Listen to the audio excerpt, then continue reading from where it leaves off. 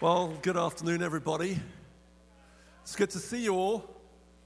Thank you. Hi. Oh, God's good, hey? So good. I love worship. I just love to worship Jesus. It's so good. I know worship is much more than singing songs. It's a lifestyle. But I love it when we get together and we just worship God together. And I can hear all of you singing and going for it. And there's just something glorious about the anointing that comes when we all are just passionately receiving releasing our worship, because Jesus is worth it all. And it takes your eyes off the problems of the world and lifts your gaze up to the bigness of God. And I love that. You know, the message of the cross is that Jesus has fused us to himself relationally for all eternity, and we're now seated with Christ in heavenly places. That's the good news. It's not just that we're a slightly better version of ourselves. We are new creations, and we're seated with God in heavenly places in Christ Jesus, and we're actually to live from heaven to earth, not the other way around. We're not living on earth trying to get up into heaven. We're already seated with Christ in heavenly places, and we're living from heaven to. And so in that realm, it means we're above the demonic. It means we're above principalities and powers and every name that can be named, and we're above every situation in circumstance and in human experience, and we're living from heaven to earth, and it's glorious, and we're learning to do that more and more, right? The reality of who we are in Christ, our experience is catching up with that reality. And that's our hope and our joy and our prayer for each of us. Paul said in Galatians, I think 4, said that my prayer is that Christ would be formed in you. You know, we know that Christ is in us, but there's something about the life of Christ being formed in us. And and a part of that we get to experience when we worship. So thanks for going for it, everybody. I would still sing here on my own, but it makes it much better with you guys being here. Well, last week we had Curtis Hines here. It was a great weekend with Curtis, and just really charging us to love really, really well. His message last week was, I think, entitled "Living a Questionable." That's actually a hard word to say.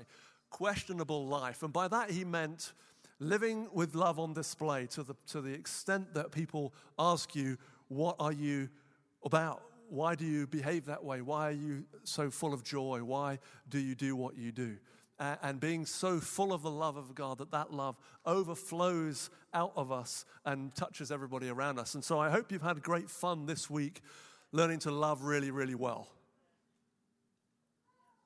A few of you have. Good. Excellent. The rest of us are catching up. Yes. That we're just really to love. Jesus said the greatest commandment is this: to love the Lord your God with all your heart, mind, soul, strength, and to love your neighbor as yourself.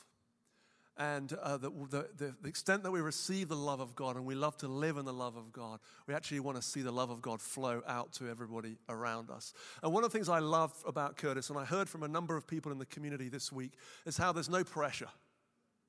You know, sometimes we talk about evangelism and we think it's the big scary E word where we've got to kind of somehow got to go out now and put on a personality that we're not quite sure that we are and be really brave and then just go and bash people over the heads. And he was releasing us just to be normal and to love, but to love really, really well. To not love with agenda, to not love with a dedicated outcome that we're looking for, but to love well and allow the Holy Spirit to do what the Holy Spirit does best, which is to convict people and draw him to himself. And so we're going to spend, I think, probably on and off over the next little while, just talking and diving into a little bit more about the love of God and reaching others. And I know Ash is going to be preaching in a couple of weeks, and she's feeling really stirred about that as well. And in 1 John chapter 3, verse 16 to 18, John writes this. He says, "By this we know love, that he, Jesus, laid down his life for us, and we ought to lay down our lives for the brothers. But if anyone has the world's goods and sees his brother in need, yet closes his heart against him, how does God's love abide in him?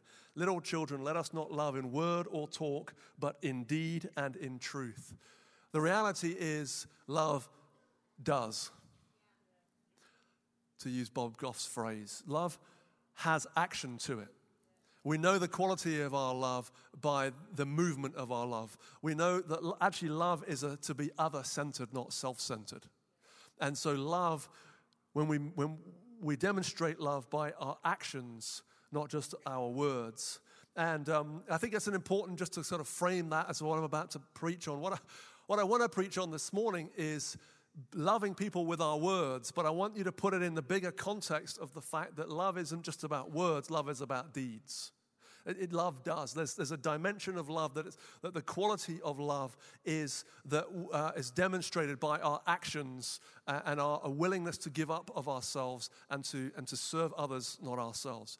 That being said, the very first thing that God does when he creates Adam and Eve in Genesis chapter 1, verse 26 to 28, we're created in his image. The very first thing that he does is to bless Adam and Eve. He says to them, be fruitful and multiply, fill the earth and subdue it. The word bless, I think I've shared with this you before, but in Hebrew, the word bless actually means to get down on one knee and serve. And so God blessing us is God serving us and God speaking life to us. And the very first thing he did was to say, be fruitful and multiply, fill the earth and subdue it. God's always blessing us. One of the ways that he expresses his love towards us is by speaking words of affirmation and love to us, by blessing us. The Bible says that in heaven, there's good words that are always being spoken over us. That's Ephesians chapter 1, verse 3, where it says God has blessed us in the spiritual realm with every spiritual blessing. The word there is eulogia, which means that he is speaking eulogy, good words about us. He's always speaking good things about us. He loves to bless us, and and actually Psalm 67 says that the Lord would bless us and prosper us, that the whole world would know that he is God, and he is good. And so I want to talk a little bit about that this morning in the time that we've got together, that God loves to bless, and actually he's put within us the very same power with our words to be able to bless and release life to those around us. One of my favorite scriptures is Proverbs 11, verse 11, when it says this, by the blessing of the upright, the city is exalted. By the mouth of the wicked, it is overthrown. Do you want your city to be blessed? Do you want your business to prosper? Do you want your family to be blessed? Do you want this nation to be blessed? How do we do that? Do we want it to be exalted? Well, we do that by our own blessing, by our own power. Because we're carrying the image of God, we're in the image of God, we carry his DNA. He's given us power in our words. Proverbs 18 says that the power of life and death is in the tongue. Those who love it will eat its fruit. He's given you and I the ability to actually shape whether we live in a city that is a good city or a bad city. He's given us the ability to frame and to see our city exalted by our power to speak blessing. And the same if it's for a city, it goes for a family, and it goes for a nation. What you say has the power to shift atmospheres for the positive or for the negative, because you're carrying the DNA of heaven, because you're carrying God's Spirit on the inside of you. His desire is to be a blessing, to bless us. One of the means that he's given us to bless those around us is by being a blessing. So he in Genesis chapter 12, it's actually this arc all the way through Scripture of God blessing and God wanting to bless the people around in the world through his people. So Genesis chapter 12, God speaks to Abraham, who is one of the founding fathers, patriarchs of the ancient Israel. And he appears and he says to Abraham, he says, I'm going to bless you. Everybody that blesses you will be blessed. Everybody that curses you will be cursed. And through you, all the nations of the world will be blessed. He made that promise to Abraham. Paul says in Galatians chapter 3 that the promise was actually made to Jesus. He was the seed that the promise came to. And now because we're in Christ Jesus by the Holy Spirit, Galatians chapter 3, Paul says that the gospel is the fulfillment of that, and we now carry that same blessing that through you and I, every nation of the world will be blessed. And those that bless us will be blessed, those that curse us will be cursed, and we carry the blessing of heaven. And you and I are called to be a blessing, which is to manifest the love of God all around us, to bring people into the fullness that God has for them, and to lay out a place of safety and blessing for them. And we can do that through our words. It's a powerful, powerful thing. In John chapter 14, well, let me back up a minute. So in Genesis chapter 1, we see in the creation story that most of what God created, he created by speaking. Yes? He said, let there be light, and there was light.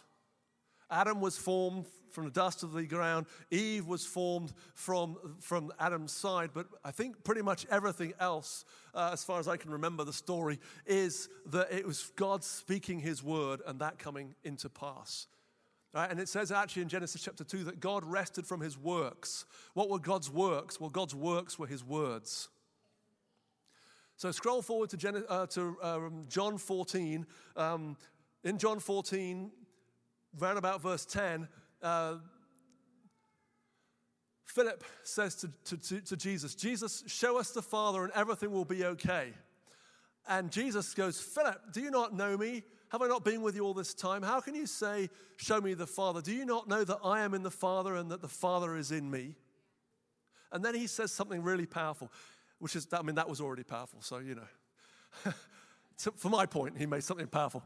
He said, if you do not believe me, if you don't believe my words, believe me on account of the works, for it is the Father who in me, the words that I speak as the Father doing his works. The words of Jesus were the works of the Father. The works of the Father manifested through the words of Jesus. A lot of Jesus' miracles that he did, he spoke out, right? He said to the storm, be still. He said to the man, go and be cleaned. He said to the centurion's servant who was coming, your servant's been made well. He said to the little girl who was dead, little girl, I say to you, get up. Words being spoken, but those words carrying with it the weight of heaven, and the weight of heaven is the works of those words were the works of the Father. So that it was the Father doing the works, but it was Jesus' words that were carrying, was the agent of those works. Does that make sense, right? You and I carry heaven within us because we've got Christ in us, who's the hope of glory. We carry the power of the Holy Spirit. Therefore, the works that the Father does, what would it be? Is it possible that the works that the Father wants to do are your words? That he wants to use you in blessing, in speaking life to people to actually fulfill his works. There's more we can say about that in terms of healing and other things, but for this purpose, just to focus on the power of speaking blessing. If you've been around here for a little while, if you've done any kind of events, you will know that we really, really love the restaurant Aladdin's. Little shameless plug here for Aladdin's. Kareem, if you're watching, we love you, you're amazing. So Aladdin's is a restaurant in Briar Creek, and they're a Mediterranean restaurant. They do great food, and a few years ago, we do a lot of catering with them, and they came to deliver the food. It was the owner, and I said to him, "Hey, would you mind if I speak a blessing over you?" And he's like, "Sure. I mean, who doesn't want to have a blessing, right?" And so I just blessed him, and I blessed his business. We blessed him to prosper, for has good customers, good staff, everything to go well, and just a very simple blessing, and nothing too complicated about it. About a month later, he came back, because we always ordering food there, apparently. And he came back, and he said, "Hey, I want to let you know that things have shifted in my business since you prayed a blessing." That's good, isn't it? I don't say that to say, "Hey, look at me, I'm awesome." I say that to say that God loves to bless people. And he loves it when we speak blessing. He's actually mandated it. He said, by the blessing of the upright, the city will be exalted. He's actually put the power in yours and my mouth to speak life and blessing to people. His desire for us is that we speak blessing and therefore cause people to be blessed. Because he wants all men to come to know him. None should perish, but everybody should come to eternal life. And so his desire that he's put into us is the ability to speak life. I want you to turn to Luke chapter 10.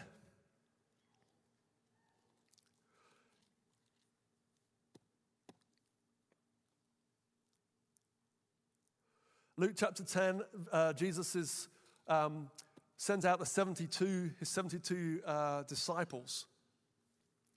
I'm going to just read from verse 1 to verse 12. After this, the Lord appointed 72 others and sent them on ahead of him, 2 by 2, into every town and place where he himself was about to go. Just a very quick little aside. The 72, or your Bible might be a footnote that says 70. Many commentators would say that at the end of the flood account with Noah, there's a list of nations. Those nations are either 70 or 72 nations. And that was what the ancient Hebrews would say. That was where the world, those are all the nations of the world came from there. I think what Jesus is saying here by sending out 72 or 70 is he's saying, my expectation is that all the nations of the world will be reached and all the nations will be blessed. And so he sends people out 2 by 2 in team to every place as a prophetic declaration that all the world will be saved, every tribe, tongue, and nation. And then he says to them, the harvest is plentiful, but the laborers are few. Therefore, pray earnestly to the Lord of the harvest to send out laborers into his harvest.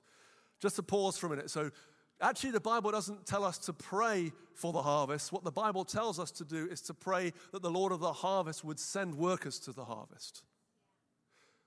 You are called and commissioned to be a worker in the harvest. Your words are part of the tools that God's given you to reap the harvest. He says, go your way, behold, I'm sending you out as lambs in the midst of wolves. Carry no money bag, no knapsack, no sandals, and greet no one on the road. In other words, be focused. Whatever house you enter, first say, peace be to this house. And if a son of peace is there, your peace will rest upon him. But if not, it will return to you. And remain in the same house, eating and drinking what they provide, for the laborer deserves his wages. Do not go from house to house. Whenever you enter a town and they receive you, eat what is before you, heal the sick in it, and say to them, the kingdom of God has come near to you. But whenever you enter a town and they do not receive you, go into its streets and say, even the dust of your town that clings to our feet, we wipe off against you. Nevertheless, know this, that the kingdom of God has come near. I tell you, it will be more bearable on that day for Sodom than for that town. Ed Silvoso helped us to see a progression in that, helped me anyway, to see a progression from blessing to fellowship to meeting felt need to preaching the gospel. But let's just focus on the blessing for a minute for this purpose, right? So the blessing, Jesus says, here's what I want you to do. I want you to say, peace be to this house. And if there's a man of peace there, your peace will rest upon you. What's just happened there? Jesus is saying, I'm expecting a divine exchange. I'm expecting from your words as you declare peace, I'm expecting if there's someone of peace there for your peace to come, for the glory, for the peace of heaven to come and to rest upon that household. It's not just hey, just say peace because it's a nice greeting. There's a transfer that happens. Say peace and your peace will come. And then he goes on to say, and if they don't receive your words, then there's other consequences for them. In other words, Jesus is saying those words of peace, that word of blessing is powerful and carries weight. Carries the life of heaven. That's his desire for us, is to speak blessing. And not just another quick look into Genesis chapter 27, just to back this point up. You don't have to turn there, but there's a story of Isaac and Jacob. Isaac is the recipient of he's the heir of the promise of Abraham. Isaac is his son, and he has a son called Jacob, another son called Esau. Jacob is the younger. He's a bit of a trickster. Well, I think many of you would know this story. So he wants the blessing. So he tricks his dad into giving him the blessing. He dresses up in sheep's clothes because he's hairy and Esau was hairy. He dresses in Esau's clothes so he smells like him. He cooks his favorite stew. He goes in and he tricks his dad into giving him a blessing. And his dad gives him this blessing. He says, like, may you receive the dew of heaven, the oil of heaven. May your brother serve you. And may you be a blessing and be the head over everybody. And Esau comes in, so he releases that blessing. Esau comes in and he says, hey, is there no blessing left for me? And he's like, Isaac says, it says that he trembled. And then he says, there's no blessing because I've given it all already. There's no way I can get it back. I've given him the oil and the wine. I've made him your leader. There's nothing left for you, son. Why? Because the power of the blessing that he just released was prophetic. It wasn't just words spoken. It was a reality that would come into play. And it wasn't just words spoken. It had faith connected to it. It wasn't just words spoken. It actually released something that could not be undone. I bless you, and there's nothing you can do about it. Because when I give you the blessing, it can't be undone. Whew. And so so blessings, when we speak life and we speak in faith and we speak with the power of heaven, actually what we're releasing is life to people that can't be undone. So are you struggling in a work context? Do you have a boss that you're finding difficult to relate to? Do you have some employees that you're struggling with? Do you have a need for more contracts because you don't have that you can see the work pipeline dripping, shortening, getting empty? Do you have some challenges in your workplace, in your home, I should say, to do with family, to do with maybe some relationships in the wider family that you're experiencing some difficulty or some setback? Maybe that you're worried, as many of us are, about what's going on in this nation and just the violence and the polarization and the anger and the hatred. Maybe we're worried about those things. Maybe there's things in your neighborhood that you're causing you concern, or your school where you're looking, maybe you're at college or at high school and there's some things that are going on in that school where God really needs to break in. Here's one of the keys. One of the best ways that you can love your neighbor, you can love your school, you can love your business, you can love your country is to speak blessing over it. It's to declare God's purpose and God's truth. Because what we're doing there is we're bringing about a divine exchange. What we're saying is whatever's in the atmosphere that we're experiencing that's negative, we're actually going to bless in the opposite that's going to bring the purpose and the glory of heaven down, and it's actually going to cause a shift in the atmosphere that's going to actually bring about transformation and the glory of God. One of the things I love to also do is to bless my spirit. To bless your spirits, to bless people's spirits, to lead their emotions so that we live out of the spirit realm, not out of our emotion, and to fulfill, so that we can fulfill the purpose and the destiny and the calling that God has for us.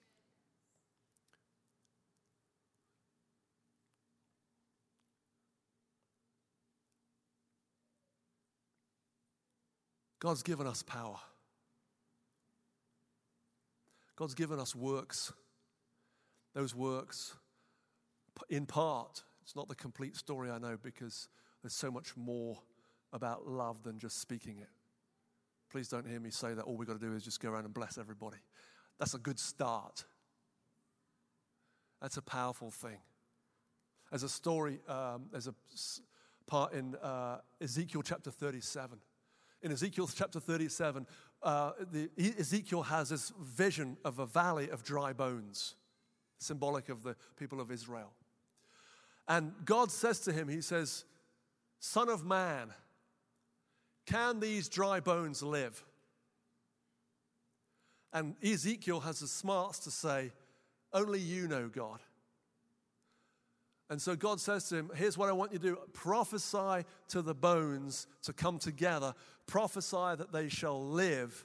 And then it says, so I prophesied to the dry bones, and there was a rattling, and the bones all came together, and the flesh came upon the bones, and those bones became people, but they had no breath in them. And so God says to Ezekiel again, he says, here's now what I want you to do. I want you to prophesy to the breath of God. Prophesy to the north and the south and the east and the west. Call the breath in. And so I prophesied to the breath, and the wind came, and the army came alive and stood up on their feet, a mighty army, prophetically declaring what was going to happen to Israel coming back. But that's a story, there written for each one of us. Written for us to say, there are dry bones all around us. There are dry bones in Durham. There are dry bones in other universities. There are dry bones in Chapel Hill. There's dry bones in Raleigh. There's dry bones in North Carolina. There's dry bones in the church. There's dry bones in this church. There's dry bones in America. There's dry bones everywhere. And God's saying the invitation is to prophesy, to declare, to speak life and say, dry bones, come alive. I bless you to come alive. I bless you, Durham, to come alive. I bless the dry bones of Durham to come alive. Right? I want to invite you to stand, if you would, please. You might even, I got convicted in the earlier service because I was thinking about my HOA. And I thought, yes, I have to even bless them.